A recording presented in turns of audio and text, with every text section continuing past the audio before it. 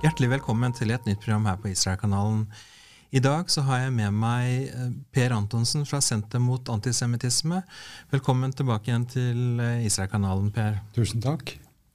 Det er jo det som skjer i Israel, og spesielt på Gaza, som har vært tema i de siste programmene våre, og det er jo det som det meste av media er opptatt av også. Vi er altså inne i 6 uker med krig. Og noe av det som man ser i media, det er at Israel de har rett til å forsvare seg. Alle sier at Israel har rett til å forsvare seg, men så kommer et stort men. Det må skje etter visse regler. Og man snakker da om at Israel da nå bryter folkeretten. Dette må ta slutt. Hva har du å si til det? Ja, for det første så finnes det ikke dokumentert eksempel på at Israel bryter folkeretten. Dette er blitt en påstand som alle mediene gjentar, og som derfor også politikerne gjentar. Men som vi husker fra en krig for lenge siden, hvis en stor nok løgn blir gjentatt mange ganger, så begynner folk å tro på den. Men dette er det ingen grunn til å tro på. Vi kan fort påvise at de som påstår at Israel bryter folkeretten, antagelig ikke forstår selv hva folkeretten sier om disse tingene. De kan rett og slett ikke folkerett. Så hva er egentlig folkeretten? Det er en stor samling av internasjonale avtaler, traktater, konvensjoner, som vi har hatt i verden helt tilbake til freden i Vestfallen i 1648, og da det begynte, hvor man begynte å lage generelle avtaler om mange ting mellom statene. Også når det gjelder krigføring, så finnes der internasjonale regler i traktater og konvensjoner. Det begynte sent på 1800-tallet, i Haag, og fremdeles så bygger krigens folkerett, som man kaller det, på Haag-forskriftene fra 1907. Siden og etter den andre verdenskrig så har man fått tillegg, man har fått en del humanitært rettede konvensjoner, de såkalte Genève-konvensjonene, og etter dem igjen noen tilleggsprotokoller til dem, som alt dette i sum er det som kalles krigens folkerett. Og der er det en mengde bestemmelser som notabene gjelder og forplikter stater som har sluttet seg til disse avtalene, og som er i stand til å følge dem. Ja, for her er vi i en spesiell situasjon hvor Israel er en selvstendig anerkjent stat mot en terrororganisasjon som absolutt ikke er en statsdannelse av noe slag. Selv ikke de styrende i Judea og Samaria, i de palestinske områdene der, altså PLO, blir anerkjent som en stat i dag. Nei. Hamas har ikke sluttet seg til en eneste internasjonal humanitær avtale. De følger ikke krigens lover. De gjør tvert om nøyaktig det motsatte. Alle deres angrep mot Israel har vært rettet mot sivile mål i Israel. De fører en terrorkrig mot sivilsamfunnet i Israel. Og da får vi en asymmetri i forholdet mellom de to partene, som også gjenspeiler deres evne til både å følge krigens regler, deres vilje til å gjøre det, og deres ansvarlighet i forhold til dette regelverket. Problemet som har oppstått, det er at Israel, til tross for at Hamas ikke følger reglene, så har de erklært seg selv rede til å gjøre det, og de gjør det hele tiden. I mediene kan du lese og høre at Israel retter angrep mot sivile mål i Gaza by og rundt sykehusene. Men det er ikke sant. Vi har ikke dokumentert et eneste eksempel på at Israel har rettet et angrep mot et sivilt mål eller mot et sykehus. I overskriftene på nettsiden til NRK i morges så sto det at Israel hadde rettet angrep mot Shifa-sykehuset i Gaza. Det er ikke sant. Israel har aldri rettet angrep mot sivile. De retter angrep mot Hamas sine militære mål og støttepunkter, som Hamas har plassert inne iblant sivile mennesker og sivile mål i bygninger, i skoler, i moskéer, i barnehager, på lekeplasser. Alt dette har vi jo sett bilder av. Sånn at hvis man skulle kreve at Israel ikke skulle ha lov å angripe Hamas der hvor de befinner seg, så ville det måtte bety at Hamas, ved å være så kynisk som de er, vinner krigen. Fordi da kan man ikke angripe dem. Man kan ikke slå dem ut, fordi de omgir seg med disse sivile målene. Dette er et problem som det er åpenbart at hverken norske eller andre vestlige politikere ser ut til å skjønne. Ja, for at når man da for eksempel hører at statsminister Jonas Gahr Støre går ut og sier at Israel bryter folkeretten. Vi hører utenriksministeren vår, Espen Barth Eide, gå ut og si at Israel bryter folkeretten. Vi hører Høyres leder Erna Solberg si at nå bryter Israel folkeretten. Hva er det de spiller på? Hva slags grunnlag har de for å kunne komme med en slik dom? Barth Eide sier riktig nok at dette må jo avgjøres av en domstol, så der er vi inne på noe konkret. Men er det bare følelsesmessige vurderinger som ligger til grunn? Det er nok politiske vurderinger av flere slag. Mitt inntrykk er at disse politikerne allerede er i gang med valgkampen som skal skje om 2 år. Altså de snakker til sine velgere. De prøver i denne perioden hvor velgermassen radikaliseres av mediene, så forsøker de å sanke støtte i opinionen. Men det de sier er jo ikke sant. Det er et problem som velgerne burde merke seg, at det her angriper man og anklager Israel på et åpenbart falsk grunnlag. For Israel sier jo selv at de følger altså law of armed conflicts, eller humanitarian law, eller humanitær folkerett, som det heter på norsk. Da. Og mitt inntrykk etter å ha vært på besøk og hørt foredrag i Israel, blant annet av en brigadegeneral, Benzi Gruber, som forteller at de lærer altså ikke bare offiserene, men også sine vernepliktige soldater, at de skal kunne skille mellom en som er stridende og en sivil. Hovedgrunnen som han oppgir, det er at vi må leve med våre valg i etterkant.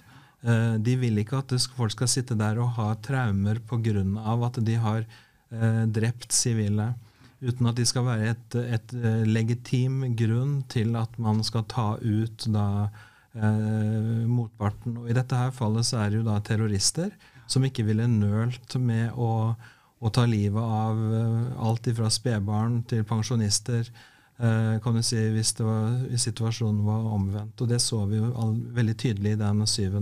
oktober. Så for meg så virker det som at israelittene legger veldig stor vind på dette her. Ja, det har jo vært påvist og kommentert fra eksperter i mange år at Israel er blant de beste i verden når det gjelder å følge krigens regler. Nå må vi også føye til å huske på at de reglene er laget for krigføring mellom stater, hvor begge partene har sluttet seg til dette internasjonale regelverket. Det har jo da ikke Hamas gjort. Og der står vi i et kjempeproblem, fordi våre politikere og våre ledere, de legger en begrensning på Israels rett til forsvar, som gjør at Israel ikke kan vinne krigen. Dette må vi være fullstendig klar over. Og det avslører jo også at disse politikerne rett og slett ikke har forstått hva som står i disse bestemmelsene. De snakker om, bruker et ord som proporsjonalitet. Vi må kreve proporsjonalitet, men det vet disse politikerne ikke hva er. Det ordet finnes ikke i den bestemmelsen de viser til. Det er en fortolkning. Bare for å ta det ordet. Altså, man kan undre på om de tenker som så at Hamas de voldtok 77 israelere. Da får israelerne lov til å voldta 77 arabere. Det er en veldig pervers tolkning. Ja, men og det er mange som tror det. Og det er mange år siden vi hørte politikerne som sier at når Hamas skyter Qassam-raketter, primitive raketter mot israelske kibbutzer, så må ikke israelerne svare med bombefly, for det må være proporsjonalt. Men ordet proporsjonalt står ikke i disse bestemmelsene. Det er en tolkning som er villedende, og den har åpenbart villedet både medier og politikere. Det dreier seg om en bestemmelse som definerer hva et vilkårlig angrep er. Altså vilkårlig angrep er det å skyte på løst og fast og skyte på hva som helst. Det har man ikke lov til, og det går frem allerede av Haag-konvensjonen fra 1907. Det er forbudt. Man skal rette angrep mot militære mål. Og så er det slik at noen militære mål kan gjemme seg bak eller befinne seg i nærheten av sivile gjenstander, folk eller bygninger eller hva det måtte være, sivile anlegg. Da skal man foreta en vurdering før man skyter. Om den militære fordelen man kan oppnå, oppveier det problemet at det vil oppstå sivile tap. Og det er klart det at hvis overkommandoen i Hamas har gjemt seg i en bunker under et sykehus, så er det et militært mål som det er en stor fordel for Israel å ta ut. Og da må de vurdere, er det da hensiktsmessig eller forsvarlig å ta ut og risikere mange sivile tap? Ja, i svært mange tilfeller er det. Men vi ser også at israelerne er tilbakeholdne. For eksempel, de har ikke bombet Shifa-sykehuset i Gaza for å ramme de bunkerne som ligger i kjelleren under. De har rett og slett ikke gjort det. Det de har gjort onsdag morgen var å rydde området rundt sykehuset, og så har de gått inn i innganger rundt omkring og arbeidet med å renske opp, også inne i sykehuset. De er allerede i ferd med på onsdag morgen å bringe inn medisinsk hjelp til dette sykehuset, som Hamas har hindret sykehuset i å få. Og helt fra denne konfliktens begynnelse for 6 uker siden, så har vi hørt i NRK og andre steder at Gaza er i ferd med å slippe opp for drivstoff. De har ikke drivstoff til generatoren som skaper strøm til operasjonsrommet og kuvøser og alt dette. Det de ikke fortalte, det de fortiet, var at Hamas satt på enorme lager av drivstoff like i nærheten, som de ikke ville gi til sykehuset, til driften av sykehuset. Altså Hamas var mer tjent med at vestlige medier drev og rapporterte om dette, enn at sykehuset fikk drivstoff, slik at pasientene kunne overleve. Dette er en del av det kyniske spillet som Hamas har drevet. Men så sent som onsdag morgen, så var israelske soldater inne i sykehuset. De brakte med seg medisinsk utstyr og hjelp, til og med kuvøser og slikt utstyr. De brakte med seg drivstoff for å holde operasjonssalene i gang og så videre. Men målet deres jo å rydde det som befinner seg i kjellerne under sykehuset, slik de gjorde det i Rantissi-sykehuset og i Al-Quds-sykehuset og andre steder på Gaza-stripen. Men i NRK og i norske medier så siterer man kilder i Hamas som påstår at dette bare amerikanske påstander som fører til nye massakrer. Dette jo blank løgn, men norske medier videreformidler sånt noe. Det et kjempeproblem. Ja. Det har jo pågått en debatt denne uken her på Stortinget, hvorvidt man skal godkjenne en palestinsk stat. Og jeg hørte litt på den debatten i går, og her ble det da snakket om, blant annet fra FRP, Erlend Wiborg, han sa så her, i forhold til spørsmålet om våpenhvile, at å be om våpenhvile nå, det som å be om våpenhvile dagen etter D-dagen. Og jeg vil også nevne at Norges viktigste allierte i NATO, det USA og England, eller Storbritannia da, og Tyskland. Alle deres ledere sier kategorisk nei til våpenhvile, men i Norge så det nærmest et krav. Hva dine tanker om det? De som krever dette vet ikke hva våpenhvile for noe. En våpenhvile mellom stridende parter, det inngåelse av en avtale, en internasjonal avtale, om å stanse krigføringen og å trekke opp en linje hvor partene står, og som da ikke skal overskrides av noen av partene. Dette en teknisk term. Det å kreve at det skal igangsettes et veldig internasjonalt forhandlingsarbeid som vil ta uker og måneder å få i stand. En våpenhvileavtale ikke noe som man gjør bare ved å slutte å skyte. Hvem vil tjene på en våpenhvileavtale i dag hvis det blir innført?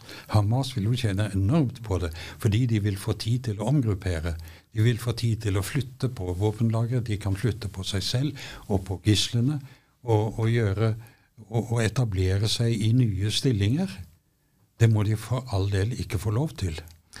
Du har også tatt til orde for humanitære pauser, og jeg må bare si det sånn, Israel har jo da flere ganger sagt at vi stopper våre kamphandlinger mellom klokka 9 til klokka 16, eller fra klokka 11 til 16, for eksempel, og har en trygg passasje hvor flyktninger kan krysse fra nord til sør, og så videre.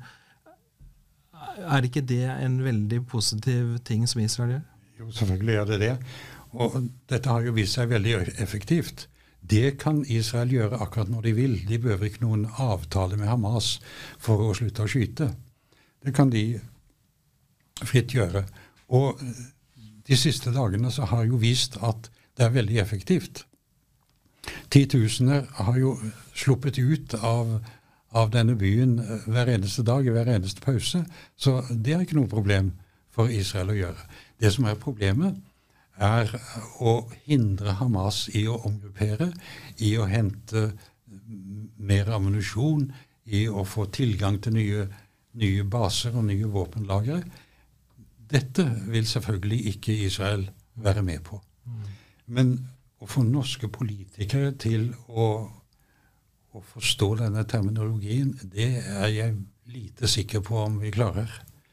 Altså, de så fastlåst i å sanke stemmer for neste valg, at de på en måte har akseptert denne desinformasjonen som kommer fra mediene, fordi de vet at store deler av velgermassen påvirket av desinformasjon, og de villedet, og da må man på en måte følge med og være det litt selv også. Altså når vi snakker om media, så det klart at rapporteringen om antall drepte fra Gaza, den stiger jo. Og vi snakker vel om kanskje 10 ganger så mange døde på Gaza som israelittene risikerte i de første dagene. Men det som jeg ikke ser i noen av disse statistikkene, det hvor mange soldater som har blitt drept, hvor mange stridende som har blitt drept. Og definisjonen på antall barn ble jo satt til 18 år, og vi ser jo mange eksempler på at det småbarn som står der og skyter med kalasjnikov i opplæringsøyemed. Jeg tviler på at du må være 18 år for å kunne få en kalasjnikov av Hamas for å skyte en jøde. Den militære opplæringen av barn i Gaza, den begynner i barneskolen. Og når barna har passert 10, så de godt utdannede soldater som brukes i væpnet kamp. 13-14-15-åringer opptrer som stridende soldater i gatekamper. Det klart at israelerne kan ikke sette seg ned og la være å svare på dette, fordi disse ungdommer og barn. Israelerne må forsvare seg mot denne skytingen uansett hvem det som skyter.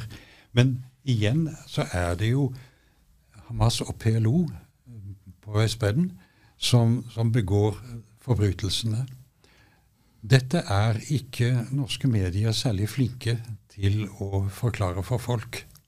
Men informasjon finnes på nettet hvis man vil vite dette. Norges lederrolle i denne giverlandsgruppa, eller AHLC, som nå heter i en forkortelse. Hva tenker du om Norges engasjement der? Det med på å påvirke våres, jeg vil si, negative holdning mot Israel? Problemet der at i forbindelse med Oslo-avtalene så gikk norske myndigheter i en felle. De lot seg engasjere i håp om at dette var en fredsprosess.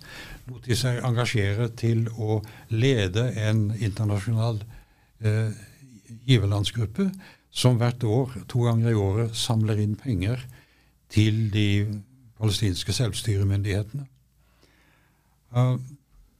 Dette kommer vi ikke ut av, fordi dette en prosess som holdes i live politisk, og det finnes ikke politikere i Norge som ville våge å si at nok nok. Nå har vi finansiert terror i årevis. Nå finansierer vi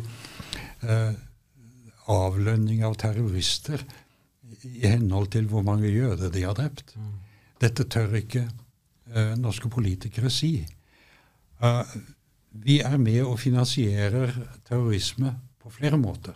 Ikke bare gjennom direkte tilskudd til PLO og til og med Hamas, men gjennom frivillige humanitære organisasjoner så kanaliseres det midler til terrorister og terrororganisasjoner.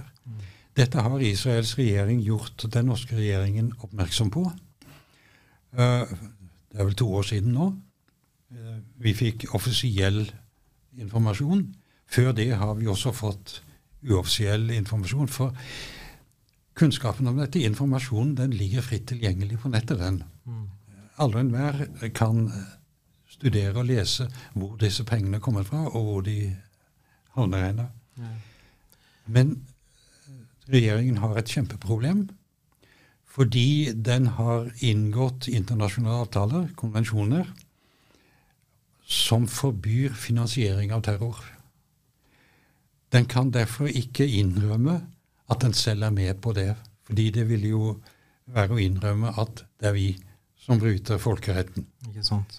Så de sitter i et dilemma, og derfor har de sammen med europeiske land nektet for at disse midlene når frem til terror.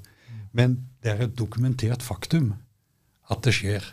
Det bare politisk umulig for Støre og Barth Eide og Tvinnereim å innrømme at de med på det.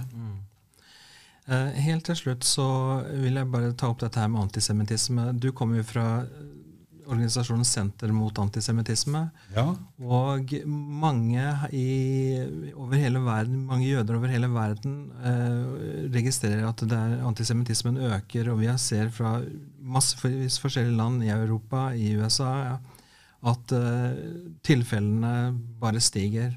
Hva din erfaring her i Norge? Dette akkurat hva vi forventer. Vi har sett det hver eneste gang når Hamas eller andre terrorister går til angrep på Israel og dreper jøder, så blir dette feilrapportert i mediene, som gjør at opinionen i vestlige land får sympati for terroristene i stedet for med ofrene. Dette en taktikk som vestlige og også norske medier bruker helt bevisst, må vi gå ut ifra. Dette et kjempeproblem at det terroristene som bestemmer hva folk skal mene om dette her. Og ikke en fri meningsutveksling. Vi forsøker å motvirke dette her ved å spre informasjon, sann informasjon om hvordan antisemittismen skapes og formidles. Og det jo tusener av mennesker som leser dette. Men problemet vårt at et veldig stort flertall av det norske folk, kanskje 80% eller mer, har ikke annen informasjon om disse tingene enn det som kommer fra de statsfinansierte mediene. NRK, NTB, TV 2 og de pressestøttede avisene. Derfor sitter folk igjen med et forvrengt og forfalsket inntrykk av hva som foregår, og så faller de for fristelsen, eller de faller for de bildene som de blir forvist av lidende mennesker. Altså de blir utsatt for det vi kaller en lidelsesorgie i mediene, som gjør at de får emosjonelle reaksjoner, og så godtar de medienes anklager mot Israel. Ja. Dette det selvfølgelig en ulykke for Israel, det en tragedie for Norge. Ja, det absolutt en tragedie for landet vårt. Vi ønsker å være en nasjon som står opp for Israel, og som kan være med å dra ned Abrahams velsignelser over landet vårt. Per, det har vært veldig hyggelig å ha deg med. Jeg kunne ønske at omstendighetene var bedre, men takk skal du ha for at du stilte opp, og lykke til videre i arbeidet som dere gjør. Tusen takk, og dukker det opp flere spørsmål, så kommer jeg gjerne å svare på dem. Absolutt. Ja, det var altså det vi rakk i dag. Tusen takk for at du har fulgt oss gjennom dette programmet, og på gjensyn igjen neste uke. Og husk å stå opp for Israel og si et eller annet godt om det landet. De trenger det nå.